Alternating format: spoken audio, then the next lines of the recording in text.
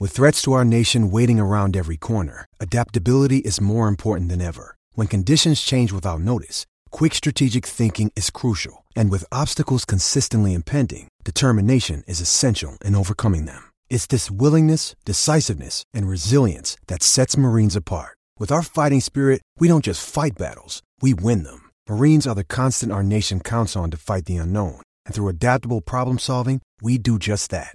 Learn more at marines.com. HN Podcast, Miller and Dace, talking little Iowa basketball this week as there were some goings on off the court, obviously, as the season is over. Before we jump in, Steve, you are a sci-fi geek like me, right? You love science fiction movies?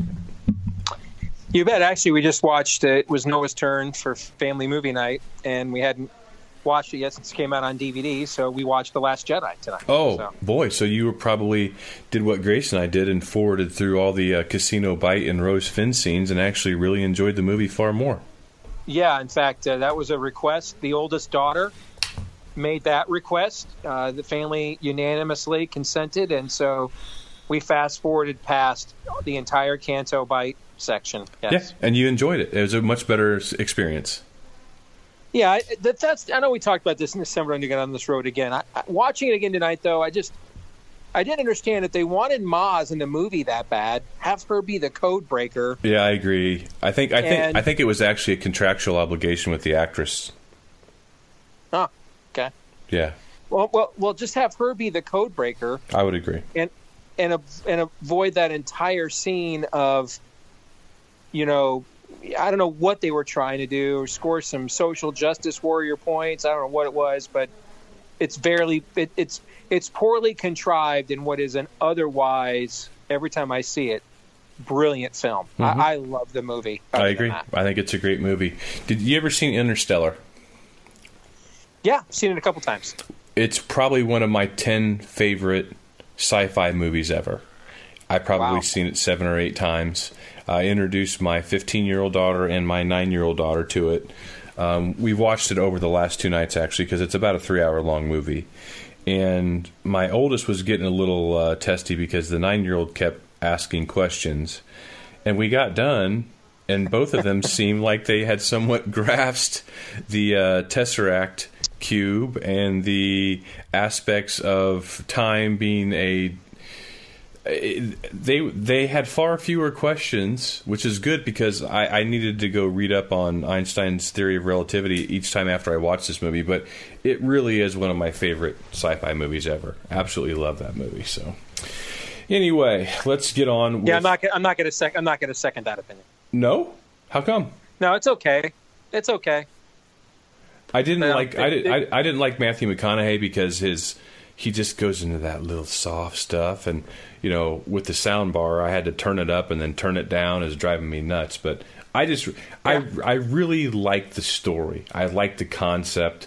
I liked how it stretches your imagination, and that's really what I enjoy science fiction for. So it was good for me.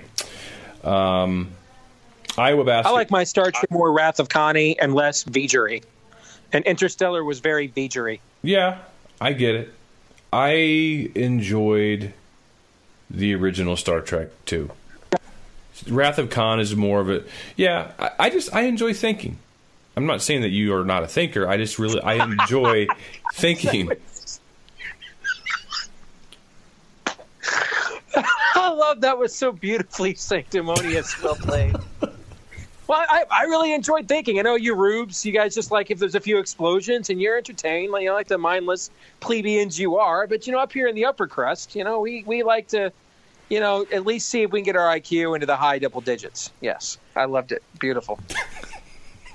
I mean, Ricardo Montalban and the earbuds were cool and all, but give me a little V'ger, a little mind twist at the end. Yeah, Star Trek 2... It's awesome. I'm not even going to try and play that off. Is the greatest science fiction film ever made. It's pretty good. I won't even try to take a side that I don't believe in.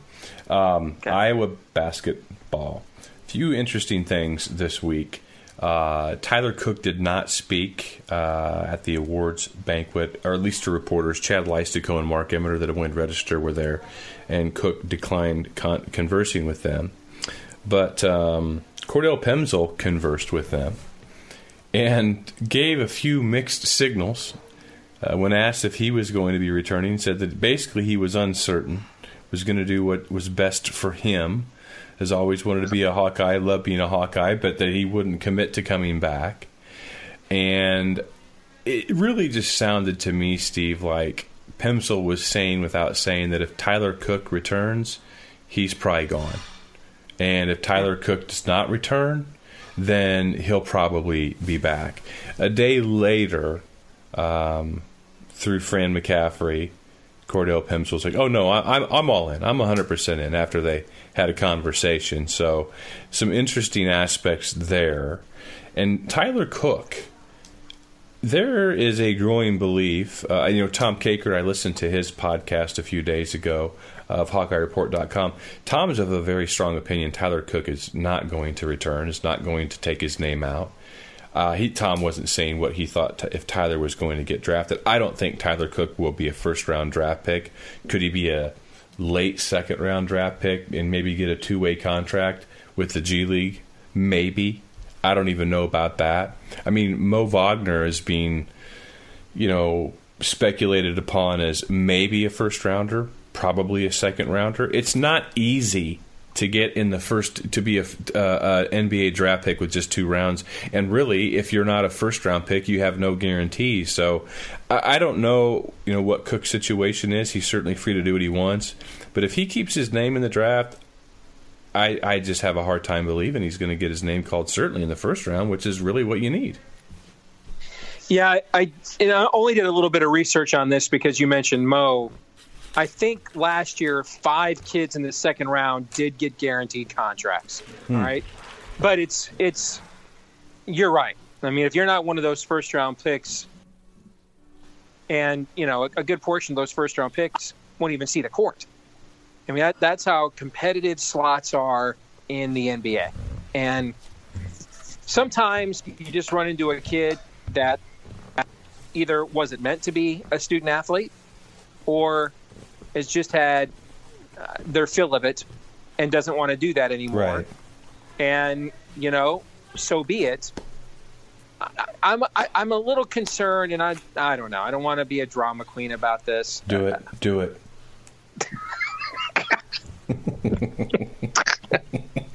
it so I don't have to, Steve. You do it so I can just respond to you and everybody be pissed at you. All right, fine. I'll do it. This sort of conversation doesn't strike me as what you want going into your immediate aftermath of a season with a bunch of guys coming back, and you want to, if the narrative is this was a really young team, and it was a really young team. This is a young team, and a bunch of these guys are coming back, and you've got John Crispin at ESPN saying he thinks, at Big Ten Network saying he thinks this is a top 5 or 4 team in the Big Ten, their roster next season. I don't know. I mean, if that's the narrative that you're trying to cast, you're trying to build, and that this was a one-off coming off last year where you had Tyler Cook and Peter Jok and could make the NCAA tournament with both of those guys. This just doesn't seem to me like you're reinforcing that narrative. This doesn't seem to me like a team that just, we played Michigan in the Big Ten tournament, should have beaten those guys, probably should have. Lost in overtime. They went all the way to the national championship game. We got all these guys coming back. We're hungry. We're ready to go. We're going to make a big statement next year. We're going to have a huge rebound year as a team. That's typically, if that's you, it doesn't typically start off like these conversations, John. Mm-hmm. Not to say that all those things are just sitting here on April 15th. Oh, they're done. I'm just saying, when that team is you, it doesn't typically, your off season doesn't typically start with, I don't want to play with my program's best player, and I don't even know if he's coming back or not. Doesn't typically start like that. Right, and Cordell didn't outright say that. That's my impression of it. But it's interesting you brought something up here to just side tangent quickly about Iowa being a young team. They were per Ken Pomeroy's rankings, Iowa's experience, meaning age of roster, was 334th out of 351. So the quote-unquote 17th least experienced team in college basketball last year were the Iowa Hawkeyes. Here are the Power 5 teams that were less experienced. Texas, Syracuse. Made the tournament. You went right to my card I was going to come back to. Alabama. Made the tournament. Duke. Yeah. Made the tournament. Kentucky. There's only in the tournament. There was only one other Power 5 team with less experience than Iowa that didn't make the tournament, and that was Pittsburgh, and they were horrible. They're one of the worst teams in the country. Yeah, for the ACC. Right. Fired their coach. And Wisconsin was maybe just like 7 slots ahead of Iowa, and they did not make the tournament. So obviously, there's a certain type of talent that Iowa is lacking at those other teams. At Duke and Kentucky, by the way, respectively, the 2 least experienced teams in college basketball, and Duke likely will be again next year as well, given everything they're going to lose. But I mean, you tell me what you think to what I just said. I mean, this doesn't sound like nose to the grindstone, man. We're spending the summer here with strength and conditioning. We're going on some foreign trip. We can't wait. We're chomping at the bit. This doesn't sound like that at all, bro. Well, Iowa's season ended March 1st? Yeah, so they've had a while. That's another issue. That's 50 days. They had a while to get over any pissing contest. You didn't just talk to them last week, and the wound is still fresh. There's been some time to recalibrate and find out what the off-season program is, and let's get going here. Yeah, and there's been time to think about how you're going to answer that question. This wasn't a question that was asked in the locker room immediately following Iowa's loss to Michigan in the Big Ten tournament. This is 50-some days away. There's no emotion. So I don't buy any taken out of context potential explanations whatsoever. So, yeah, I agree with you that whatever wounds exist, I wouldn't say they're all healed. I never got the impression that there was any sort of chasm or discord between Tyler Cook and his teammates. There were times in December where I watched Tyler play and I thought to myself, this looks like I'm a go for mine kind of game. Kind of like how we talk about some players in bowl games that aren't BCS games, or the Big Five games. What do we call them now? I forget. New Year's Six. If it's not a New Year's Six game, it's a glorified exhibition. I don't want to get hurt because I'm going to go in the first round of the NFL draft kind of thing. But right. I never heard any chemistry issues with regards to that. So it's interesting, and I don't know anything about Tyler Cook or his family. I've heard nothing but good things, I should say. So I don't know if all of a sudden there's a money need, or I don't think he's a bad student. So I don't think there's any of that. So it's very interesting. It's very interesting to me. And so what's their team look like if he's not on it next year? Well, I think can you make a case that's addition. Can you make a legit case that's any form of addition by subtraction? Let me try. And I'm not saying that I buy this. I'm asking. I don't know. I'm asking. Yeah. I'm not saying that I buy this, but let's say this.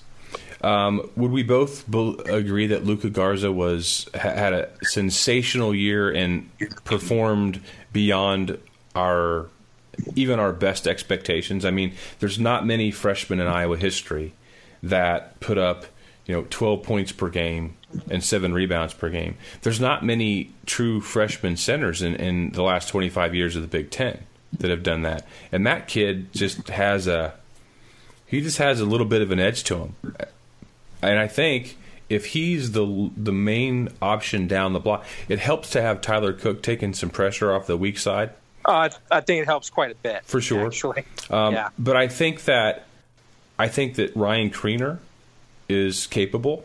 Cordell Pemsel, I think if he got more minutes, is capable. None of them is in Tyler Cook's stratosphere whatsoever.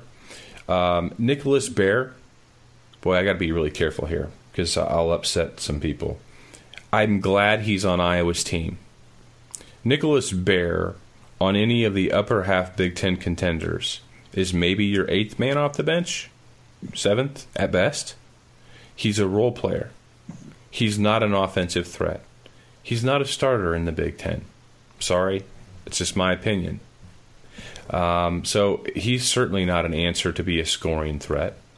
So Jack Nunge needs to take a step forward. The team is clearly better, and everyone on the below block is probably better if Tyler Cook's on that team because of the attention that he's going to draw. I have a difficult time going along with the addition by subtraction card, even if you're asking me to be a defense attorney and take a position I really don't want to take. I can't do it. I just can't. But frankly, Steve, offense isn't this team's problem. I don't think. Even if Tyler Cook's not there. It still comes down to stopping ball and penetration on defense. And unless Isaiah Moss has a complete transformation this offseason, or Macy Daly, or if Joe Wieskamp can come in and play perimeter defense against Big Ten competition better than anybody possibly could expect him to, which he won't, or if Jordan Bohannon all of a sudden can take on and eliminate a Big Ten point guard or at least play him break even on defense, it won't matter. I have a hard time believing that this team is going to be a much improved man-to-man defensive team next year, which is why I think that they should fully commit to the zone and let the chips fall where they may. Huh. It's really positive all up in here. Yeah, I really think your coach needs something to change some mojo and momentum around the program. That's what I think. Something? Anything. Give me an idea of like what a something is. 40% of college players transfer in a given year. So somebody else come in? So maybe a grad transfer, point guard, something. Yeah, I think. Well, he told Mark Emmert that Iowa has one of the best point guards in the country already in the roster. Okay. That's a whole different topic. I love Jordan Bohannon. Love that kid. He's one of my favorite Iowa basketball players ever, which says a lot. And I go back to the 80s and B.J. Roy and Eddie and Michael Payne and Greg Stokes and Jess Settles and Andre Woolridge, etc., etc., etc. And I love Jordan Bohannon. People bristle when I've said through the years, the last couple of years, I don't think he's a Big Ten point guard. Well, John, look at his assist numbers. Look at what he's done. He's in an exclusive club that nationally they might have to call the Jordan Bohannon Club. I get it. So let's put that in there. Then tell me why the team was bad. Because they can't play perimeter defense, period. End of story. Why can't you play perimeter defense? Because they don't have quickness. They don't have athleticism on the perimeter. Right. That would be my question. That's a question I like to ask Fran. Why weren't you that good this year then? The youth experience doesn't fly. But really, there's no such thing as a young team in college basketball. There is when you recruit at Iowa's level. Okay, and there are some programs that are developmental programs, no question. Okay, and really outside of about 10 programs in college basketball, because of how concentrated now these McDonald's All-Americans and one-and-dones are to like 6 schools, essentially 95% of college basketball is a developmental program now, or at least until the FBI finishes what they're currently doing. That's where we're at. So it's probably not fair to put Iowa with the same class of some of those other teams you just mentioned. You mentioned like Alabama had Colin Sexton, who's going to be a top lottery pick in the NBA draft. Yeah, but one and done. Yeah, Miami was the 307th least experienced team. Right. Auburn, and Miami, Auburn was 308th. Lonnie Walker may be a one and done for Miami. Who else did you mention? Auburn. And Auburn's got a couple NBA guys on their roster, but they were actually hurt or hurt or ran afoul of the NCAA and didn't play. So they were winning without those guys. Then they had Oklahoma at 304, and they had a transcendent point guard. So a couple of these teams, we're talking about transcendent point guards. By the way, Villanova was the 280th least experienced team. So, I'm with you on this. I mean, all of these things don't... That's something when Mikal Bridges and Jalen Brunson were both juniors, and they were still 290th in experience. Wow. Yeah, no doubt about it. So, it comes also... I mean, the defense we talked about, but just the construct of this roster. 7, 8 forwards. Because he clearly thinks that it's good because you don't see any sense of urgency to change anything. So, I mean, he clearly thinks that everything's on the right track. I have to believe. I think that he does. He knows more about this than you and I do. I have to believe that. So I'm just, I'm trying to figure out what he sees. Then Then why weren't they much better this year? I mean, Connor was 13 hurt. Games in a league where really after you got past the 6th place team was not very good. So what's his explanation? Connor was hurt. And I think that he really thinks that Connor's going to play a key role. Now, when I say key role, I'm not saying that Fran says he's going to be the second coming of B.J. Armstrong. But I do think that dynamic... Play a key role. Dockich's kid played a key role for Ohio State. He did, but he also had 3 NBA guys around him. Yes. I mean, now if you saw Ohio State down the stretch, you saw everybody say, we're attacking that kid on the other end of the floor. Defensively, he can't guard anybody, right? You saw Gonzaga do that and win the game that eliminated Ohio State in the NCAA tournament. But again, with Jordan Bohannon, you're getting ball distribution. That's not your issue. Your issue is you don't have someone that can penetrate. We don't need to go over this again, but today's college basketball, it's really simple. You have one chance at a set, and if you can't make that set get you a shot, then you need to have a 2-man combination on the perimeter that can get you, or a point guard in a 1-4 set that can get you a good look. Iowa does not have that, okay? And so, but Steve, they score a bunch of points. Well, but they don't score them that way. And so the reason scoring them that way can help you is it also conserves energy for the defensive end of the court. So they don't have that at either end. So can you help me to understand why you can see that from Tulsa, Oklahoma, and I can see that from my maize and blue painted man cave in West Des Moines? But your coach can't see that. Can you help me to understand that? I can't help you. I can't. It's frustrating. Okay, listen. I hope he's right, man. I hope you guys have a really good year next year. I really do. I hope so too. I don't see it. I don't, and I wonder about some of the other storylines we were just talking about in terms of what do you think of Connor going on scholarship? I don't have a problem with it. I think it's really stupid. Why? It's why are you wasting a scholarship? You only get 13 of them. You only get 13. By the way, that's almost as many games you lost in the Big Ten. The coach has a $9 million buyout. I think he can handle the tuition. Just saying. So use that scholarship. Go get yourself a grad transfer, point guard, something. I think it's just dumb. It's a waste of a scholarship. It's pointless. It's a pointless exercise. Should he give Patrick a scholarship? What's that? Should he give Patrick a scholarship? I don't think coaches should ever. When you're coaching at this level, making the amount of money they're making, one way you get to continue making that money? Putting as many good players on scholarship as you possibly can helps. That's one way. Yeah, you could double dip a little bit. Yeah, no doubt. So to me, I think, especially if I'm a coach coming off 2 straight seasons of not making the tournament, I don't know. I kind of want that scholarship to get as many good players as I could possibly get. It doesn't make any sense to me. I understand the premise for some people saying, well, he was good enough to deserve it, or Patrick's going to be good enough to deserve it. Patrick's a top 40 player nationally. And so they're good enough to earn a scholarship. They deserve it. But I also agree with your point in that this is about winning.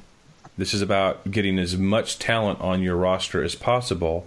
And at Iowa, where your margin for error is much slimmer, if you miss on an eval or a kid leaves, you give yourself more margin for error. Yeah. But don't go try and play 13 deep, because that's also stupid. No, but first of all, we're not talking about a team. Let's face it. If they make the NCAA tournament, we're not even having this conversation. Okay, so. But they were a long ways away. They were as far away from being in the NCAA tournament as Marcellus Wallace was from being okay after Zed and the Gimp got done with him in Pulp Fiction. Sorry. Wow. So, and next podcast we'll drop a Natural Born Killers reference, kids. I'm sorry. That's one of my favorite guilty pleasure movies of all time. I'm pretty freaking far from okay. Well, thank you, Mr. White. I appreciate that. A little throwing some Reservoir Dogs while we're at it. But, no, I just... Help me to understand why, when you have clear issues, and now we're having a conversation, the one difference maker in your program, one of the most knowledgeable guys covering Iowa sports is pretty adamant that he's not coming back. Okay, well, and you could say, it's Wieskamp. That's the kid we're talking about for the kids coming in, the top recruit for Iowa this year, right? Yeah. Okay. Now, I think he would alleviate some of that because of how offensively skilled he is. And then, say he can alleviate 50% of that, and maybe you have 2 or 3 other guys that return that can alleviate another 50%. But again, you don't get better by losing him. You might be able to compensate for it, but you don't get better by losing him. So I just don't understand, when you're making as much money as the McCaffrey family is, they don't need the cash. Why not take advantage of of your own DNA, take advantage of your own progeny, and say, dude, you're going to be the greatest walk-on in the history of Iowa basketball because I'm using your scholarship to fix another roster hole. That doesn't make any sense to me. This isn't 25 years ago where, a coach made $1 million a year. There was like 3 of them. I mean, this guy's got buyouts that... Yeah, his buyout's generational wealth. Yeah, no doubt. It's stupid money. To me, it's a waste of a scholarship. I must have missed the part where the team's just so talented they can just afford to just, take advantage of, just give a scholarship away. That doesn't make any sense to me. They don't need to do that. I think there are a number of people who share your opinion. So, well, that was an uplifting conversation. I think I've had about enough of that. So let's move on to other things, and we'll do so in this week's Bigger Ten podcast. We'll talk a little pigskin. For Steve, I'm John. We'll talk to you soon.